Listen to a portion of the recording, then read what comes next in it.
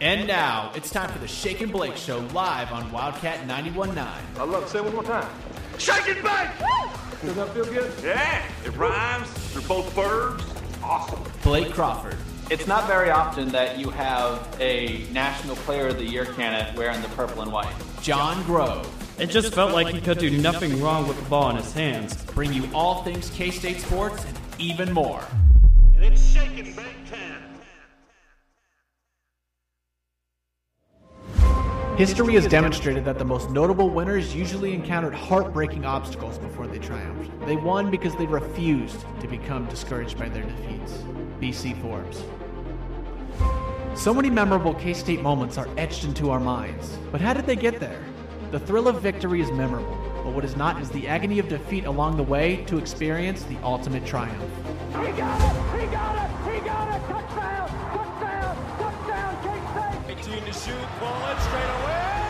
Bam! He's in shape. Very quick, taking on Gildas Alexander. He scores! Are you kidding?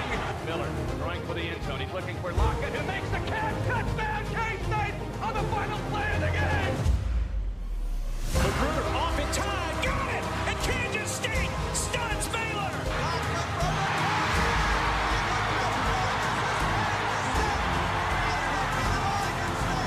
Who's got it? Ball out front, stolen by Jones. He will take it down and stuff it. He stuffs it.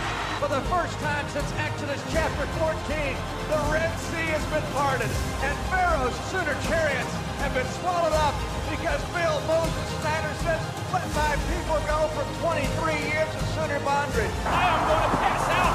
I'm about ready to fall. My hair's going away. I'm sitting back down. K-State wins! K-State wins! History is written by the victors. Winston Churchill.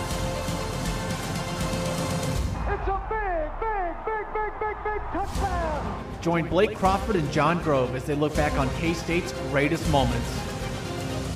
Episode 2, Unhitching the Wagon.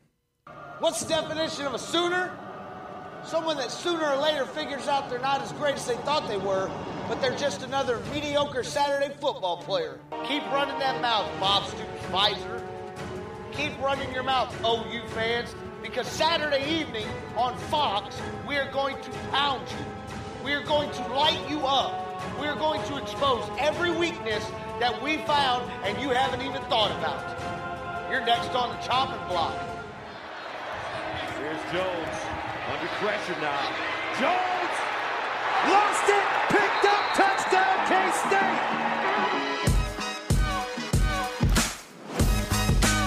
Welcome everybody into episode 2 of Willie's Archive. John, we're going to be rewatching K-State versus Oklahoma, September 22nd, 2012. I mean, John, I'm just going to go straight to you. What comes to mind when I bring up the 2012 K-State football team?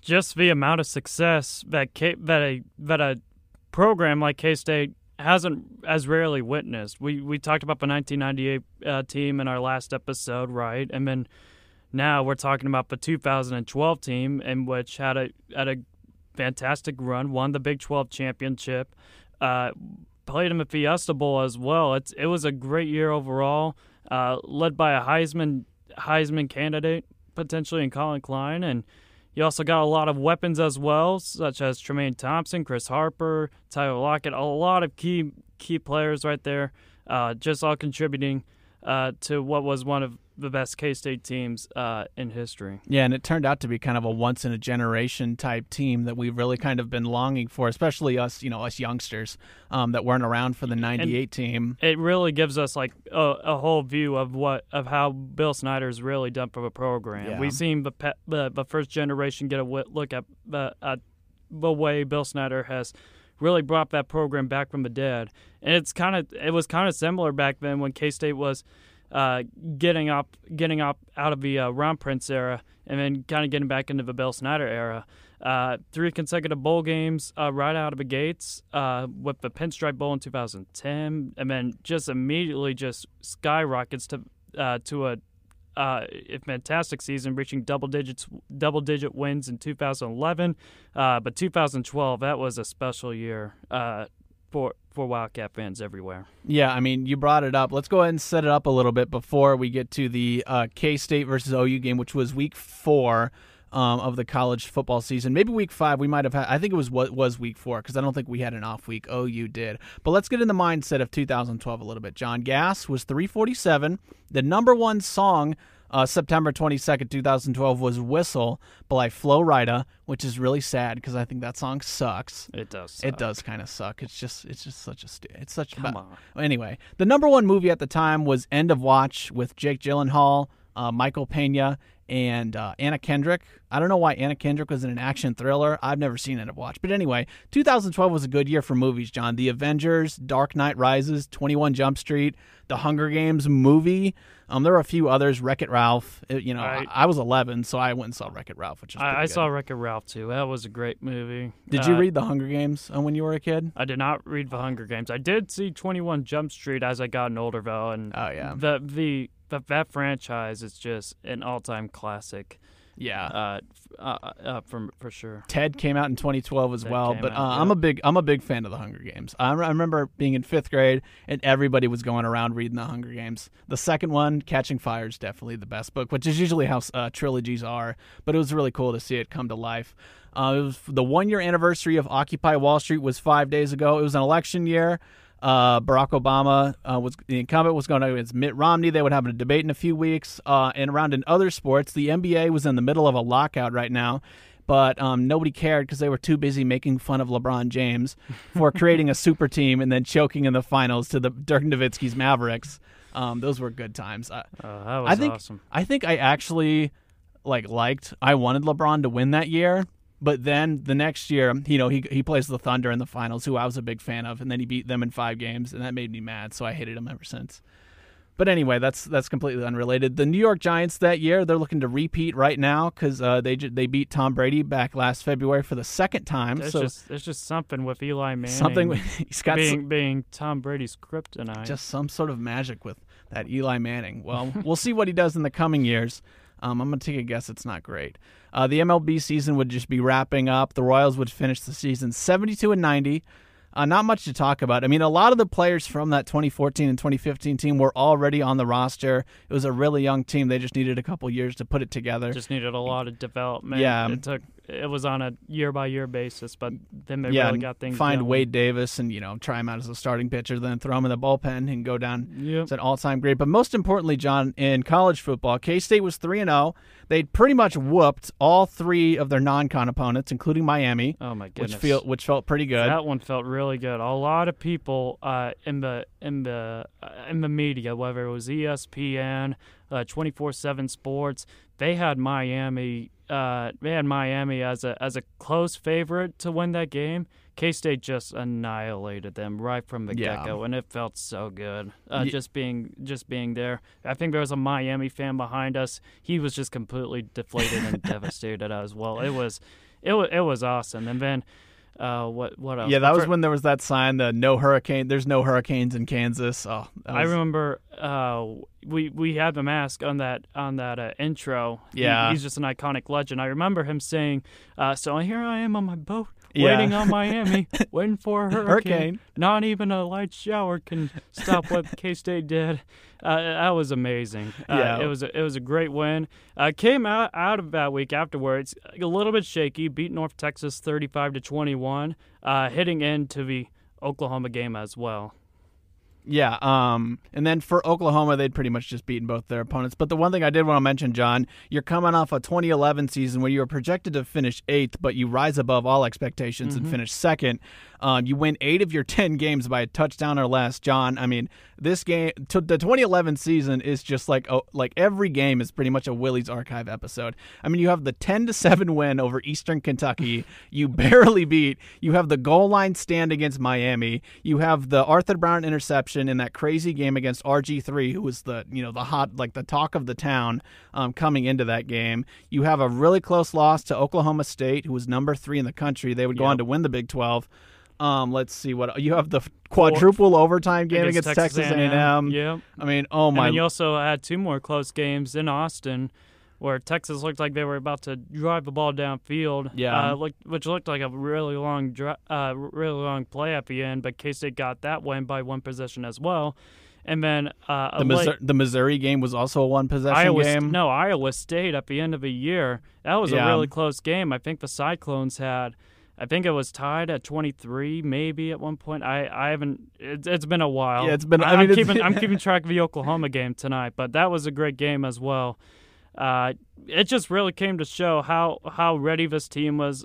Just showing the amount of potential they had, and they did not disappoint. Except for 1 week in 2012. Yeah, I mean, in 2010, Colin Klein was in a bit of a quarterback battle with Carson Kaufman. He comes in 2011, his junior year, establishes himself as a pretty solid guy. 2012, I mean, he is ready to go, and we come out firing. But we're here in week 4. This is the ultimate test. You're starting out K-State right away against number 6 Oklahoma in Gaylord something Stadium in Norman, Oklahoma, September 22nd, 2012. I mean, the year before, one thing to mention from the 2011 season, Landry Jones throws for 505 yards, which is a school record. I'm not sure if it's actually, it definitely didn't stand. Baker Mayfield definitely broke it in that game against Patrick Mahomes where they both threw for like 600 yards.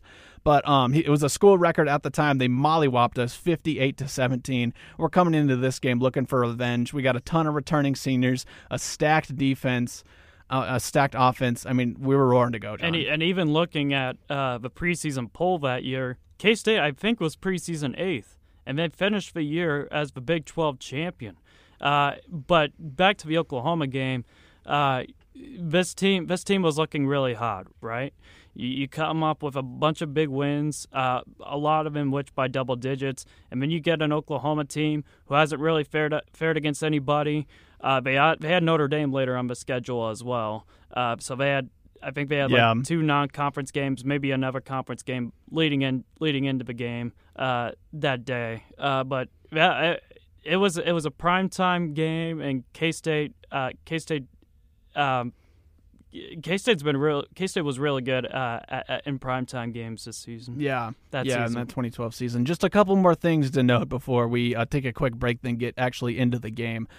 This is the first year of the new Big 12.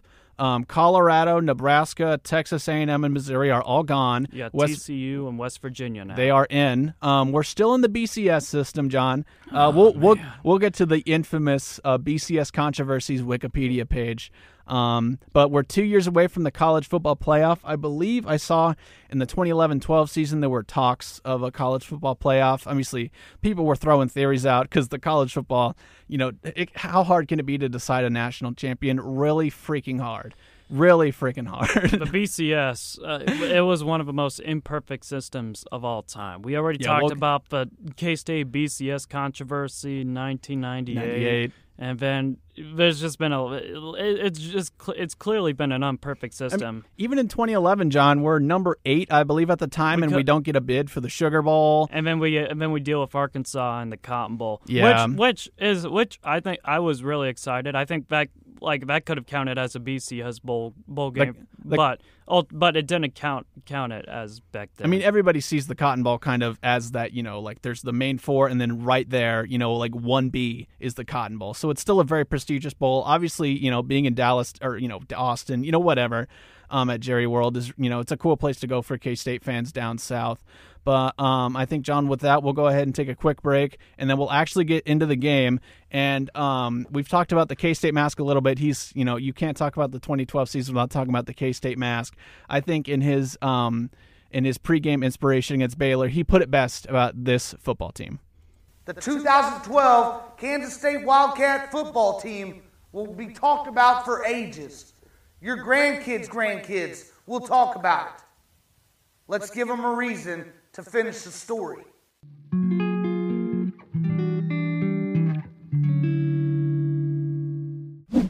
And we're back on the Shake and Blake Show with Blake Crawford and John Grove doing Willie's Archive, Episode 2, September 22nd, 2012. Number 15, K-State versus number 6, Oklahoma at Gaylord Memorial Family Whatever Stadium in Norman, Oklahoma. The Gaylord Stampede. The Gaylord Stampede. Let's go ahead and get into this game, John. Gus Johnson, Charles Davis on commentary. This is kind of, for an Oklahoma game, it's not what you'd expect. it's definitely both teams took a while to kind of figure each other out. We start out kind of slow offensively. And Oklahoma did as well. They only converting a field goal at the end of the first quarter. It was a lot of defense, mainly in the first quarter and early on in the third quarter as well, which we'll get to. Yeah, I mean, we played the clip at the in the intro part of a huge break for us where we get them down on their, I think on their 10-yard line or something. Justin Tuggle forces a fumble. Jarrell Childs picks it up for a touchdown to take a 7-3 lead. And when your offense is really struggling, that was really helpful. We talked a lot about the players on the K-State offense from this 2012 team. The defense was pretty stacked too. You had Ty Zimmerman, Arthur Brown, who was do you remember him being called the judge? I don't remember. Okay, I don't remember that. A little bit as well. I think you also had, just going by nicknames in general, you got John Hubert as the Cookie Monster. The Cookie Monster. I don't know if that was ever official. I mean, the K-State Mass kept saying it. I don't know if anybody really validated it, but I mean, he's right. John Hubert does run like a dude who, the other team stole his cookies. Monster. Yeah. That's the best way you can describe it right there.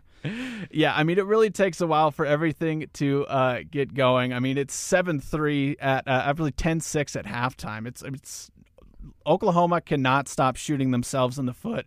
I mean, they have the ball on the 3-yard line. They put in the Belldozer, the Wichita, Kansas native Blake Bell, who's still with the Chiefs, I believe now. I think so. Yeah. Tight end, but the Belldozer goes in for a touchdown, and then it all goes to hell. Secrecy in what he's going to do. Oh, he fumbled it, and Kansas State has it.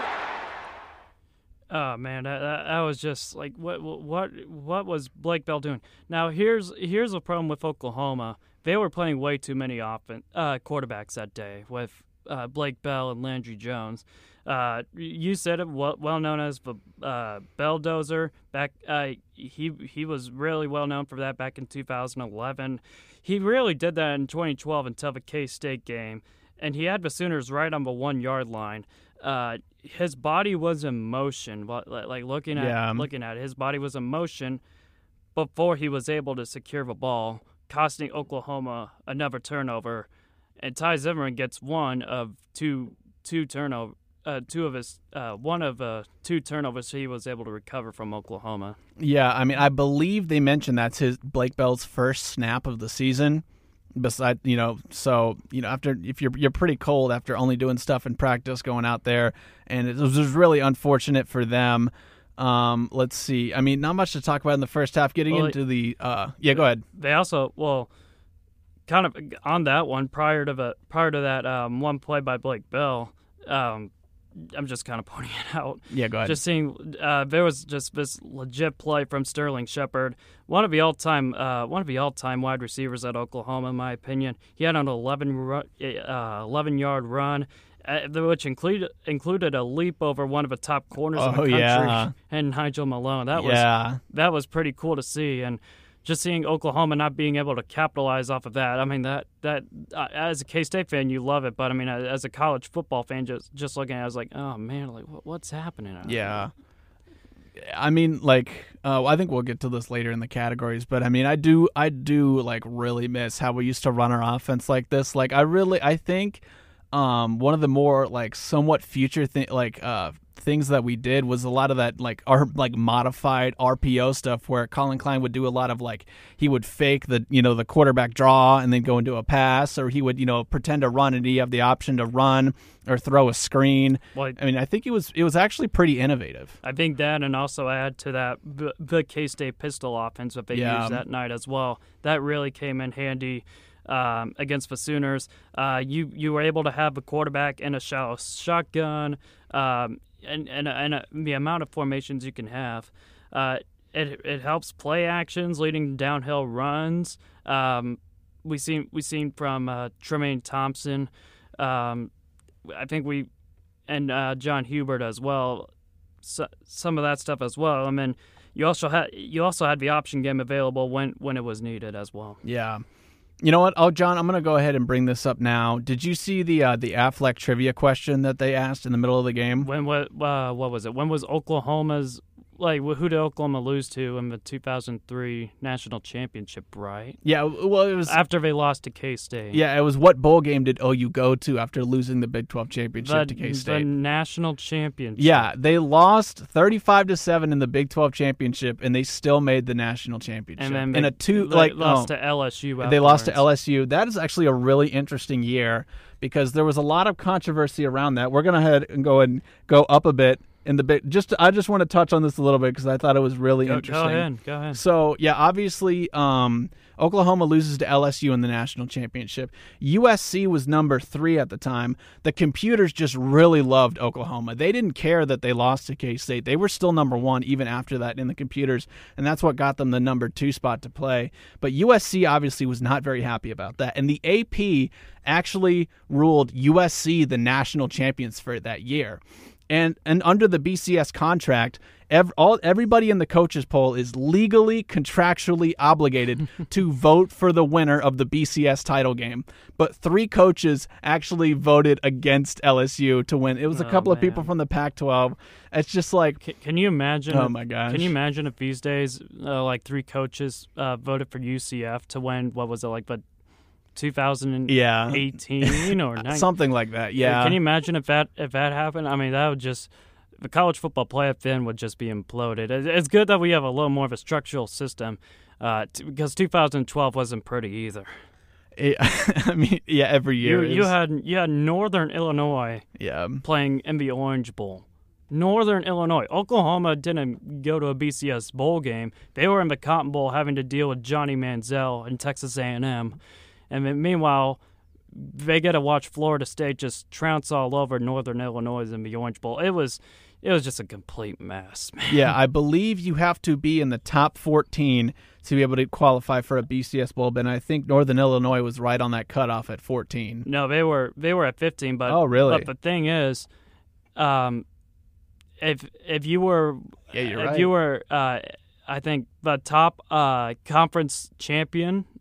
Ranked around there, or like the top 15 or something. I'm not really sure. I actually have. So they were ranked 15th. You have to be in the top 16 in the BCS rankings, and they were actually ranked higher than the 2 other conference champion auto qualifiers, Louisville and Wisconsin, when the Big East was still a thing.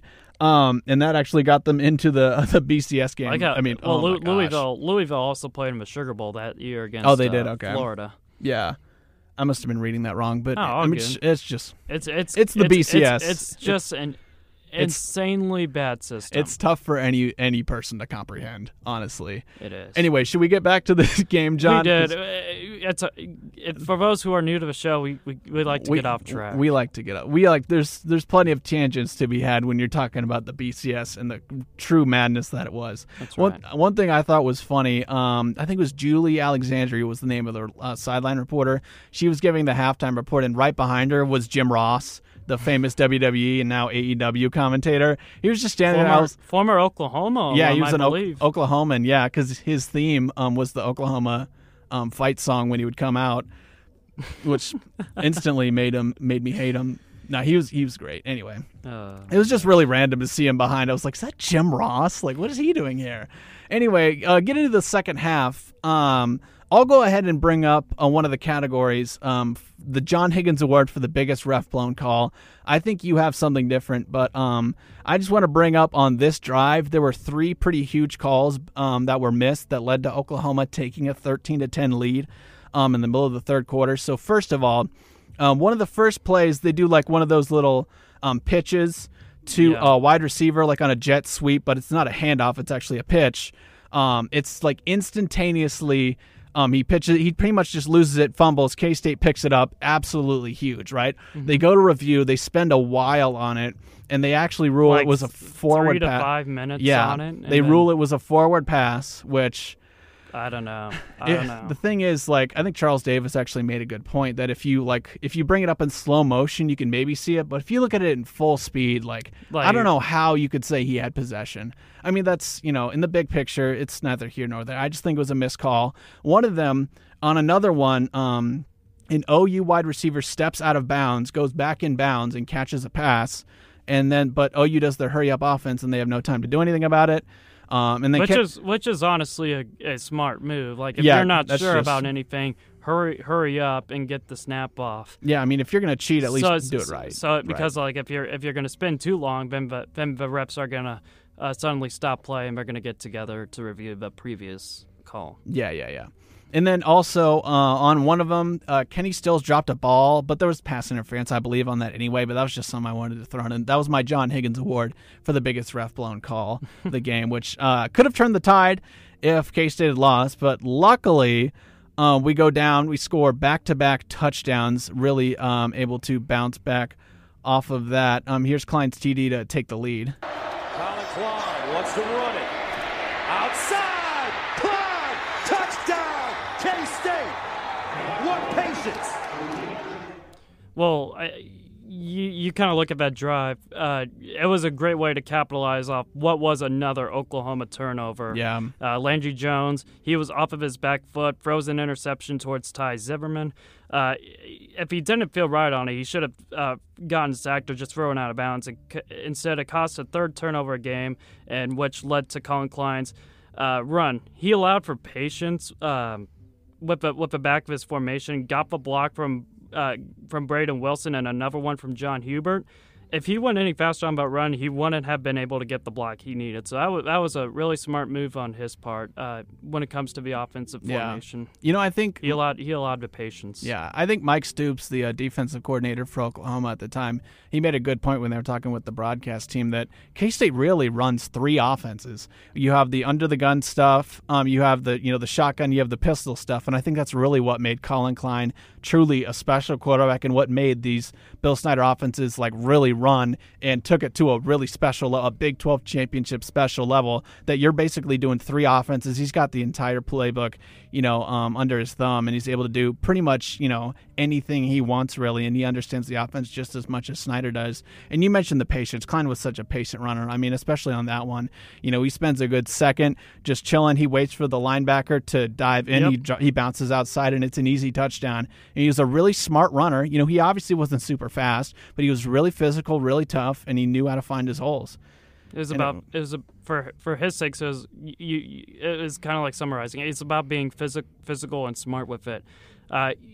There's been a few instances where it's been like that, and it's really paid off when it comes to some of the drives up a goal line. He brings a physicality when he needs to punch it into the end zone.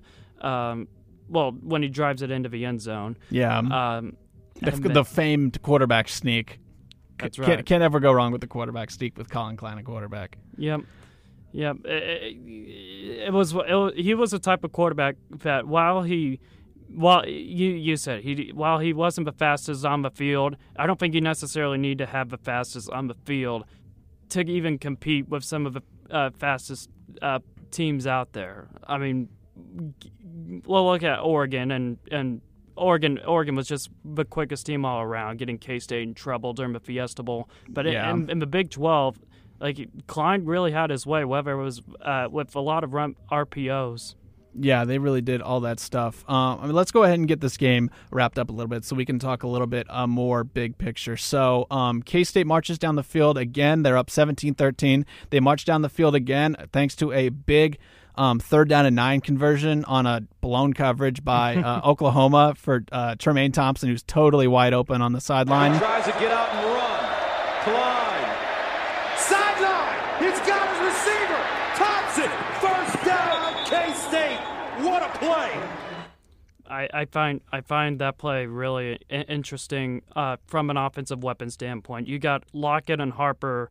But from what I saw, you got both Lockett and Harper moving to the right side, which triggered a response from the Oklahoma secondary to move to the right along with them, creating just a completely wide open Tremaine Thompson on the left side of the field. Klein, with those type of plays, he just really gives me some Johnny Unitas vibes. Like he really resembles a player like Johnny Unitas back in the day. Yeah, and then somebody we haven't really talked about a lot, but we should probably give some credit to John Hubert, the Cookie Monster. The Cookie Monster. Who's just, I think he's. Cookies. I mean. We mentioned last week in trivia that he's second all time in K-State in rushing yards, and I don't want to say he's underrated, but he doesn't get talked about a ton, and he's a tough runner, man. He's a tough runner. We talk about some of running backs. Well, in K-State history with the likes of Darren Sproles and right now with Deuce Vaughn. You gotta have John Hubert up there as well. The amount of players that he made during his time at K-State, they were certainly up there for sure. Yeah, I mean, here's his touchdown to give a 24-13 lead. And if you haven't watched this game, it's up on YouTube, the whole thing, thanks to, I believe, Davis KB on YouTube. So thank you for uploading the entire game. It is a tough run to get into the end zone. Here it is. Down and goal at the 9-8 play of the drive for Kansas State. Hubert. Touchdown, Cats! He was just hiding in there like some kind of ghost, and just seeing him pop out, I was like, oh, wait, where did he come from? Like, what happened? But he got caught in the morass with some of the defenders for Oklahoma, with Tom Ward and Javon Harris. It looked like as if he was going to be tackled for maybe about a 4-yard gain. However, there was no direct shot, and Jamarcus McFarland couldn't contain John Hubert either, which evidently led to the 9-yard touchdown score. That was a big play. Yeah, and that's a big one too, because you don't want to settle for 3 there and make it 20-13, give Landry Jones a chance to tie the game.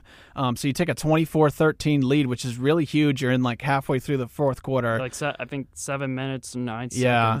So then OU goes down to score a touchdown. They go for 2, don't get it on a deflected pass. I'm not sure who deflected it, but big deflection. They make it 24-19, and K-State's got 2 big third downs they got to convert. Under 4 minutes left in this game. Do not want to give the ball back to Landry Jones, and they're both long, and you both have to pass, which is a little scary when you've got Colin Klein's throwing motion at quarterback, but they were some huge third down completions. Here they are. Here's both plays back-to-back.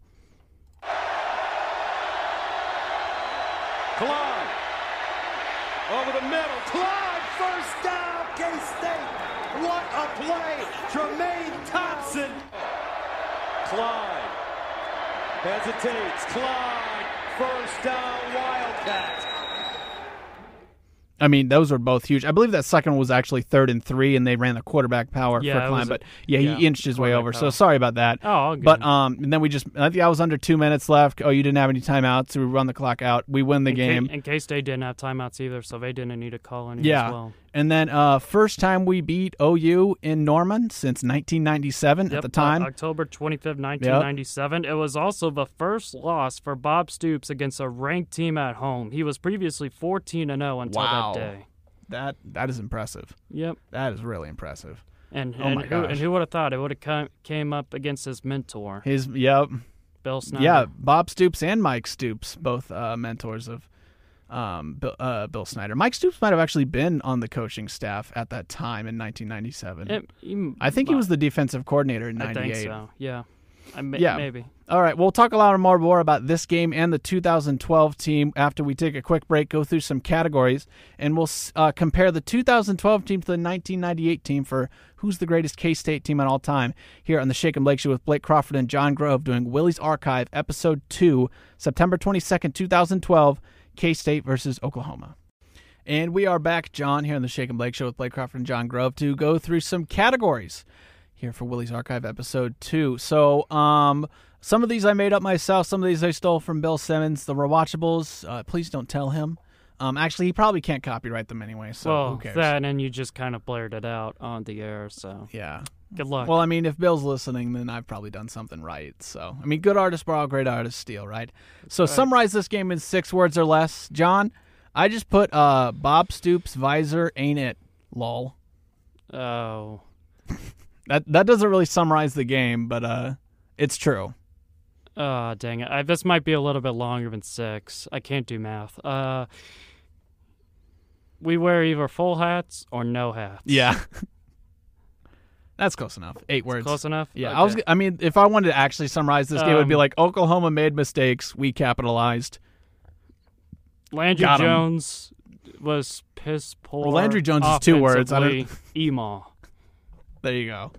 All right. Most rewatchable sequence, I just put the fourth quarter. I think there's not really, if you want to go back and watch this game, I would just go right to the fourth quarter. Maybe you go see the touchdown or watch some highlights, but you just go to the scoop and score to make it 7-3, and then just go to the fourth quarter. Really, for me, in terms of a most rewatchable sequence, that one was you just look at it slow motion. Oklahoma was back at 3rd and long. They were deep in their own territory.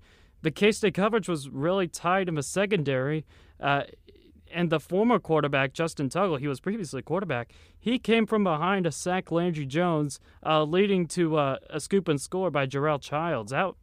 For me, that might have been the ultimate rewatchable sequence for me. Yeah. All right. What age the best, which is a bit hard to describe as a category, but it's just kind of one of those things that once you do it, you kind of get it. I put first thing for what age the best, Fox's graphics. Yes. I think their graphics, dude. I think the score bug and stuff they have in 2012 is a lot better than what they have now. The graphics today on Fox just look way too simple, in my opinion. And I know I'll kind of go along with some of the Fox graphics as well. No, not the Fox graphics, just Fox in general. I enjoy Joel Klatt a lot. Yeah. But Charles Davis, he was. I was gonna get to that. He was really good when it came to color commentary. Okay. Oh, I was gonna say the opposite, honestly. We'll get to it for what age the worst. We'll get to it. Okay, yeah. And then ESPN also in 2012, like their black and red one from like the late 2000s is good, but like the gray one that they had at the bottom for a long time, that they've kind of just revamped, and like everybody's kind of copying the Fox one they have now. That's just like a little tiny square at the bottom. I think it's better in the top left when it's just out of the way. It's tiny, and it's got that kind of like square metallic robot vibe that sports graphics just generally have. It just really kind of gives you the fanfare type of vibes, like especially like during the beginning of a season, like when you see those graphics pop up. Well, maybe like the Super Bowl graphics as well. Like those two kind of look familiar with the little squares of the team logos. Man, those just look really cool. Yeah. Let's see. We already did kind of like the how innovative some of the RPO stuff was. I said Colin Klein. Literally, I think Colin Klein has aged very well. It seems like he's lost a bunch of weight. He looks pretty much the same. I mean, for being 10 years, he looks pretty much the exact same. He looks. Man, I don't know what to think about that. I'll give you this. He has gotten a lot more skinnier. I don't think he has as much muscles as he was back in his quarterback days. Yeah, I mean, I think he just needed to, kind of beef up so he could actually take those hits. And I'm sure after he just, I'm sure. And then right after that, I mean, now you're seeing him with wrinkles, a beard, and now he's our offensive coordinator. Yeah, and obviously after watching this game, you can see why it seems like he'll make a really good offensive coordinator. Yeah, and we saw with the LSU game as well, comparing the Oklahoma games and the 2012 season to that LSU game last year. Yeah, it just seemed as if there is more offensive variety all around. Yeah. And I sure hope that's the case this next season as well. Yeah, I know they said in spring practice that he's kind of been emphasizing more tempo, which is like, whoa, scandal. Yeah, go a little bit fast. It would be if we you gotta expect the unexpected these Bill days. Snyder Family Stadium when we see a hurry up offense, it's just like, oh my God, is it 2050? What is happening? Anyway. It's the future. Anyway, back to this game. I have two more things. Bill Snyder's Cotton Bowl windbreaker. Obviously, he rocked it in this game. It's aged very well, and it's now famous. He's been wearing it. I mean, even after the 2012 season. Yeah, he wore it I think for the rest of his career. I think he wore it in the game where he won his 200th game. I think he wore it during that game against KU, maybe. Yeah. Like back in, what was it, 2016? Yeah, 2016. I think he was still wearing it. It just fits really well on him. It fits him well. Yeah. I mean, I can't blame him for wearing it. It's pretty snazzy. It looks pretty snazzy. I don't know why he wore it for a bowl game that we lost, but I mean, it looks pretty snazzy. Maybe it's like a motivator to remind him or something like that. I mean, I don't know. I'm not in the psyche of Bill Snyder. I mean, not Bill Snyder related. I've seen some people wear the 2019 Liberty Bowl gear as well. So. All right. Win or lose, at least you'll just know like the T-shirt designs just look so epic. All right. I want to save the K-State mask for the end of what aged the best. Do you have anything else you want to add? Have we missed anything for what is aged the best? 10 years ago. What else aged the best? We covered a lot of stuff, so probably a little more of a rise of Tyler Lockett. Yeah, like he started off a little bit quiet in his first year, but then just flash forward a couple of years later, he was starting to get some more media notice. Yeah, potential draft notice as well from some of insiders or scouts. That's I always forget it's scouts. But he's aged pretty well. So yeah, it's okay. So if we don't have anything else, I would like to talk about the K-State mask. He came onto the scene in the 2012 season. I believe he did the first game. He mentioned he did the first game by himself, and then 502 Media Productions reached out to him and asked if they could kind of beef it up, and beef it up they did. I remember the first one I saw. He was doing an interview. He said, "I eat footballs, like I literally eat footballs." Oh my gosh! Well, we'll go out here. This guy's a nut burger. He did an interview with the Collegians, so I'll just quickly. It's a very short clip, just about how he fell in love with K-State. From Southern Illinois, then I got stationed here in 2010, and just fell in love with it. Fell in love with the football games, all the school as a whole. So, he's a Fort Riley soldier, obviously, and he just started making these videos, and they are absolutely hilarious. Some of the stuff hasn't aged super well, but some of the trash talk is just like the Baylor and Oregon games did not. They didn't. Because what ended up happening. The Baylor one is very good from what we said. The best one is probably the West Virginia one. Really? Yeah, that is really good with the song. The one with the song. But oh, man. The KU postgame is one of my personal favorites. The pregame one, he was chasing a chicken dressed as a Jayhawk as well. Yeah, but the postgame one, we have a best of that we'll get to. But he starts out in the beginning with glasses on and a scarf, and he's like rolling up an organic cigarette and stuff. He's like, "Keep organic cigarettes, keep it at Lawrence. Here we play Smash Mouth Sports." All right. I think one more that I did. Oh, he had a tea party before the North Texas game. Yeah. He had a lot of stuffed animals. He had the eagle from North Texas. Yeah. He also had a stuffed bear for one of Missouri State's players, Ashton Glazer. He said he seemed a little fragile. It was absolutely hilarious stuff. If you didn't see the best of that I posted on Twitter, I went ahead and put it up here for your viewing pleasure. So here we go.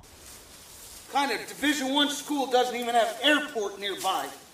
Got me walking through these woods. Thank God I got my cat-like senses with me. Bob Stoops visor. Hey, Bobby, this ain't country club golf. This is football. We wear either full hats or no hats. Charlie White's on the sideline wearing all black, looking like a monster truck tire. Because he knew he was coming to a funeral for your football team, your season's over. It was over before it even began. Manhattan ground, K-State mask. Asking for clearance to taxi. On my way to Ames to beat that ass at some football. Max, what the hell you doing here? You ain't welcome in the hills, West Virginia. Yep. You're not welcome to high school proms either, but you still show up there, don't you, old man? How awesome am I? You keep wondering? Do you see me flying this plane without looking? I could fly this thing all the way to Africa if I wanted to. But why? They don't play college football. You think, basketball's 3 weeks away. Guys' basketball team isn't even going to be that good. You say, we got our freshmen off academic probation. Duh. That just spells disaster right there. And they probably can't spell disaster because they were on academic probation. Oh, that last one is one of my favorites. You can't spell disaster because of academic probation. Me and my mom had so much fun with Charlie White's looking like a monster truck tire. Charlie West on the sideline wearing all black, looking like a monster truck tire. He was also on some of the inside college football shows on CBS as well. Yeah. He was like kind of giving a preview. He was in front of a fake green screen. And he got mad after like noticing that K-State was the number 7 team in the nation. He just ravages the green screen, which was out in front of the Flint Hills. I mean, he just starts doing his motivation videos. It's like, Cal's gonna beat UCLA. Baby blue's a stupid color. The color that really matters is purple. It's just a true legend. I got one more clip to play, John, and it's in this interview he did with a collegian. He makes a prediction. This was September 27th, so it was just after the win against Oklahoma. It was his prediction for how he sees the season going, and he's pretty accurate. Overall, I see us probably 11-1, and I see us still ranked about 7 or 8, just because we don't get the votes. I would like to say, that I see us in the BCS bowls. I see us totally destroying KU. I mean, he got all of that pretty much right. I mean, I think we were 6 after the loss to Baylor. I mean, that's close enough. Yeah, and then, I think we finished 10. Then we moved up a little bit after we beat Texas. 11-1 going to a BCS bowl. He pretty much nailed it. So, yeah, K-State Mask, absolute legend. If I could figure out where he is, I would have tried to interview him, but his identity is a mystery to me. So it's kind of a mystery to me as well. I did see him he went to a K-State volleyball game back then as well when I think K-State was 13-0 to start the year. He decided to go watch some of the games, so I decided to meet him. That's cool. He was cool. That's cool. Yeah. Yeah, nice. Pretty short as well. Yeah, he does look pretty short. Anyway, what age's the worst, John? I guess this will drop some controversy to you. I said Charles Davis. I think Charles Davis is aged terribly. Oh, you mean age? Like as a commentator. Oh, as a commentator. Because I don't know. I just think his shtick has really worn off on me. Probably, yeah, but, I'll say that, yeah. Probably because he's on Madden every single year, and I have to listen to his, stupid little things he does a million times. That is true. Playing Madden a bunch. That's probably why. I mean, I don't know. I've been playing Madden for a while now, and just hearing some of the things he just practically gave up on me. Like, dude, what the heck? I'm trying my best. That's funny. But he was really good back then. But Joel Klatt. Joel Klatt is he's a step above. He along with Kirk Herbstreit, they're the cream of a crop when it comes to color commentary for college football. Gus and Joel Klatt are a goated combo. They do a really good job. This is unrelated, but the ultimate combo who goes to Ohio State and Oklahoma games only. Yeah, pretty much, which is a bit unfortunate. But anyway, this is completely unrelated, but I just thought this is related to the 2012 season in the Heisman race. Manti Te'o's girlfriend aged pretty bad. I looked it up. If you forgot what the story. Basically, I think on September 15th, Manti Te'o whient through a pretty tough stretch. I mean, his grandma did actually die which was really, she actually died, which is terrible. And then he gets a text from his online girlfriend from somebody that she had died of leukemia. And, that he dedicated the season to her or something. And then it turns out that she didn't die. And it was kind of a whole thing, and he had to talk about it at the Heisman ceremony, and he pretty much got memed on. Well, I don't know if he got memed on. It was 2012, but it was a pretty awkward time for Manti Te'o. But yeah, I just thought I would bring it because I couldn't think of anything else that had aged worse. Johnny Manziel. Johnny Manziel, that's a great one. Johnny Manziel, yeah. Like they were like just talking about him in at the end of the 2012 season, 2013. Oh, Johnny Manziel, he's gonna win the Heisman back-to-back years. It's so obvious. And then next thing you know, he flips off a Rice football player in a football game. Yeah. And then just went downhill ever since. Yeah, that's that's a really good one for what age the worst. We don't have a ton of time, so if you want to we can think of some other Florida stuff later. Football has aged badly. Texas we football can has aged badly. A bunch of football teams that have fallen off. Nebraska. Oh man. Oh yeah.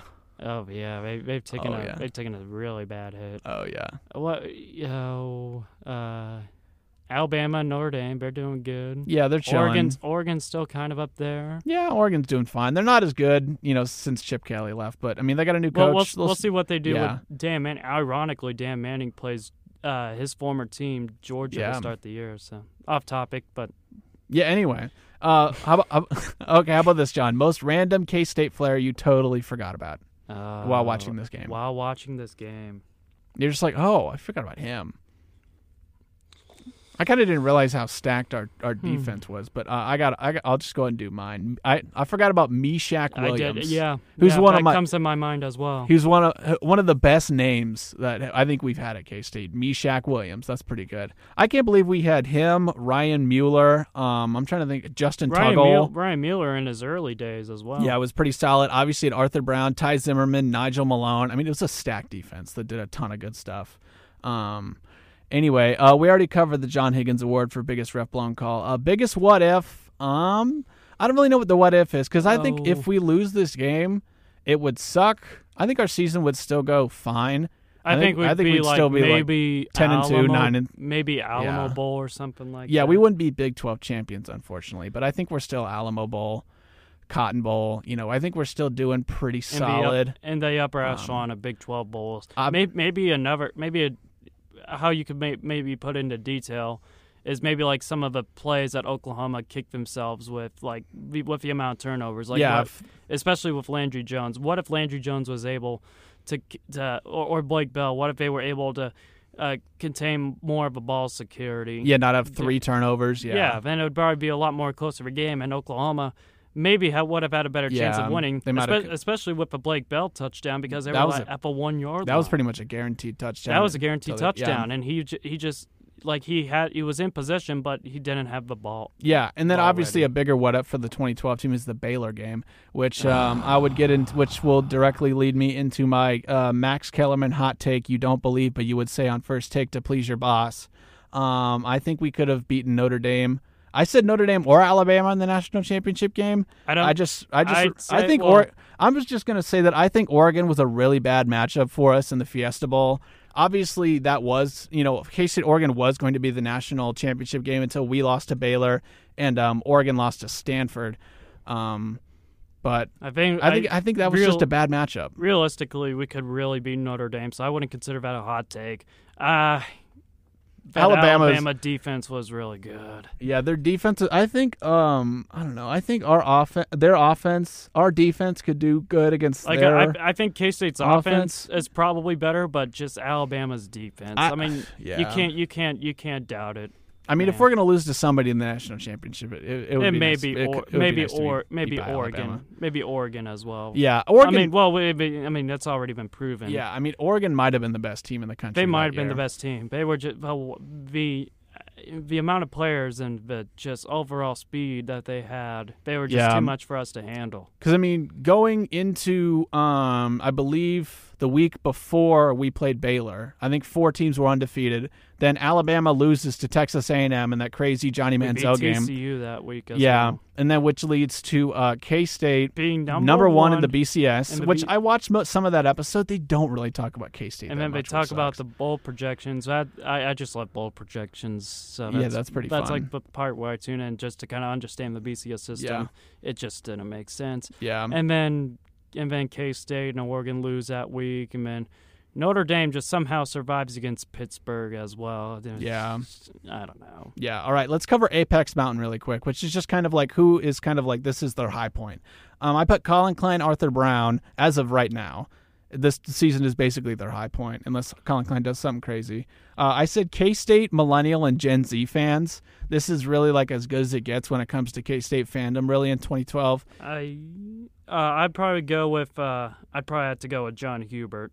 That's true. 23 carries, 130 yards. I mean, you can argue about Arthur Brown all you want. I'd say his peak was getting the interception against Baylor. And then Colin Klein, I think that West Virginia game really proved like he was the ultimate favorite over Geno Smith. The Arthur Brown interception was 2011. Got intercepted RG3. Yeah, definitely in terms of moments, that was probably his Apex Mountain. It's not Apex Mountain for Bill Snyder. It's not Apex Mountain for Tyler Lockett. But I'd go with John Hubert as my. Yeah, that's a pretty good Apex Mountain as well. So I think that's going to do it. I mean, in general, John, this was a big roadblock to get through in the 2012 season. I mean, we pretty much mollywopped everybody else besides Baylor, the Baylor game, and we set ourselves up for a huge Big 12 championship. It was a really magical season. Almost lost to Iowa State as well. just to kind of point that out as well. But it was a great year, and it was a great experience. Yeah, well, thank you so much for listening. Follow the podcast Shake and Blake. Follow us on Twitter at ShakeandBlake312. Take our quiz on Sporkle.com. And to finish off, Cats by 90. Cats by 90.